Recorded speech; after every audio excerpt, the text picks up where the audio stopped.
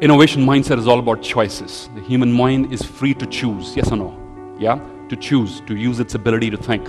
Choice number one, will I be a player or will I be a spectator? Question, what's easier, ladies and gentlemen? Being a spectator or a player?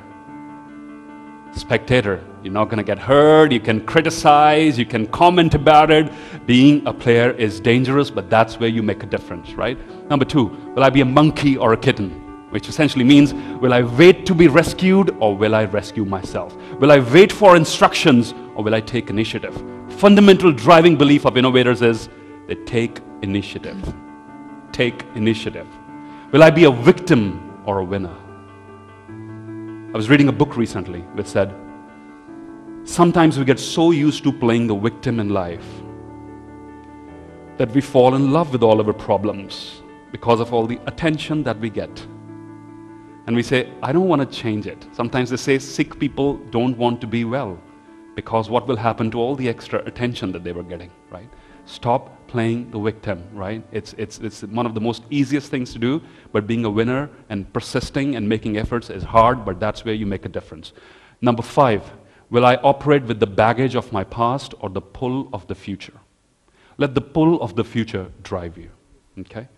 Drop the baggage of the past, good or bad, whatever it is. Don't let your success go to your head in terms of what you can or cannot do, but drive yourselves with the future pull. Number six, will I wait for issues to happen and then respond, or will I be proactive and respond to them before it? Number seven, will I live my life in the comfort zone or in the stretch zone? Innovators spend their life and their careers in the stretch zone, not in the comfort zone. Mark Zuckerberg is learning to speak Mandarin now at the age of 30-something, right? One of the two driving reasons, how many of you are aware about that? Mark Zuckerberg learning Mandarin. His wife is Chinese-American, his in-laws speak Mandarin, so therefore, that's one of the reasons, only one. And the second, Facebook is not yet present in China, and that's $1 billion market for them. And he goes off from there to deliver talks and to negotiate with the government, and knowing Mandarin helps. I don't agree too much with the first reason. Somebody go tell Mark, it's a good thing if you and your in-laws don't speak the same language. That way, when you have an argument, you can just make angry faces at each other and say nothing, right? Number eight, speak up or shut up. What do you choose to do more often? You speak up or shut up. When your self-worth is low, when you believe you're not capable enough, you're not worthy enough to add some value to the group. And this is what I believe innovation at its heart is. Innovation is people adding value through the implementation of ideas. But if people don't value themselves, who they are, where they come from, and their ideas, they're not going to speak up. They will shut up more often. And you will lose.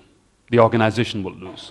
We need in organizations and individuals and teams where people share their best practices. Number 9, very important. I'm very happy because they say average people discuss people and great people discuss ideas. This is a room full of people who has gathered to discuss ideas. Yes or no? Yeah? So, my number 9 is hang out with the dull and thou shalt become dull. Hang out with the weird and thou shalt become weird. Be very careful and selective of the company that you keep. Some of the best things that you will learn will come outside from your domain expertise. You with me on this? Some of the best things you will learn, some of the best things in my life, in improving my craft as a speaker, have come not from other speakers. With due respect, I've been to a lot of conferences, I learn a lot, but have come from people outside my industry.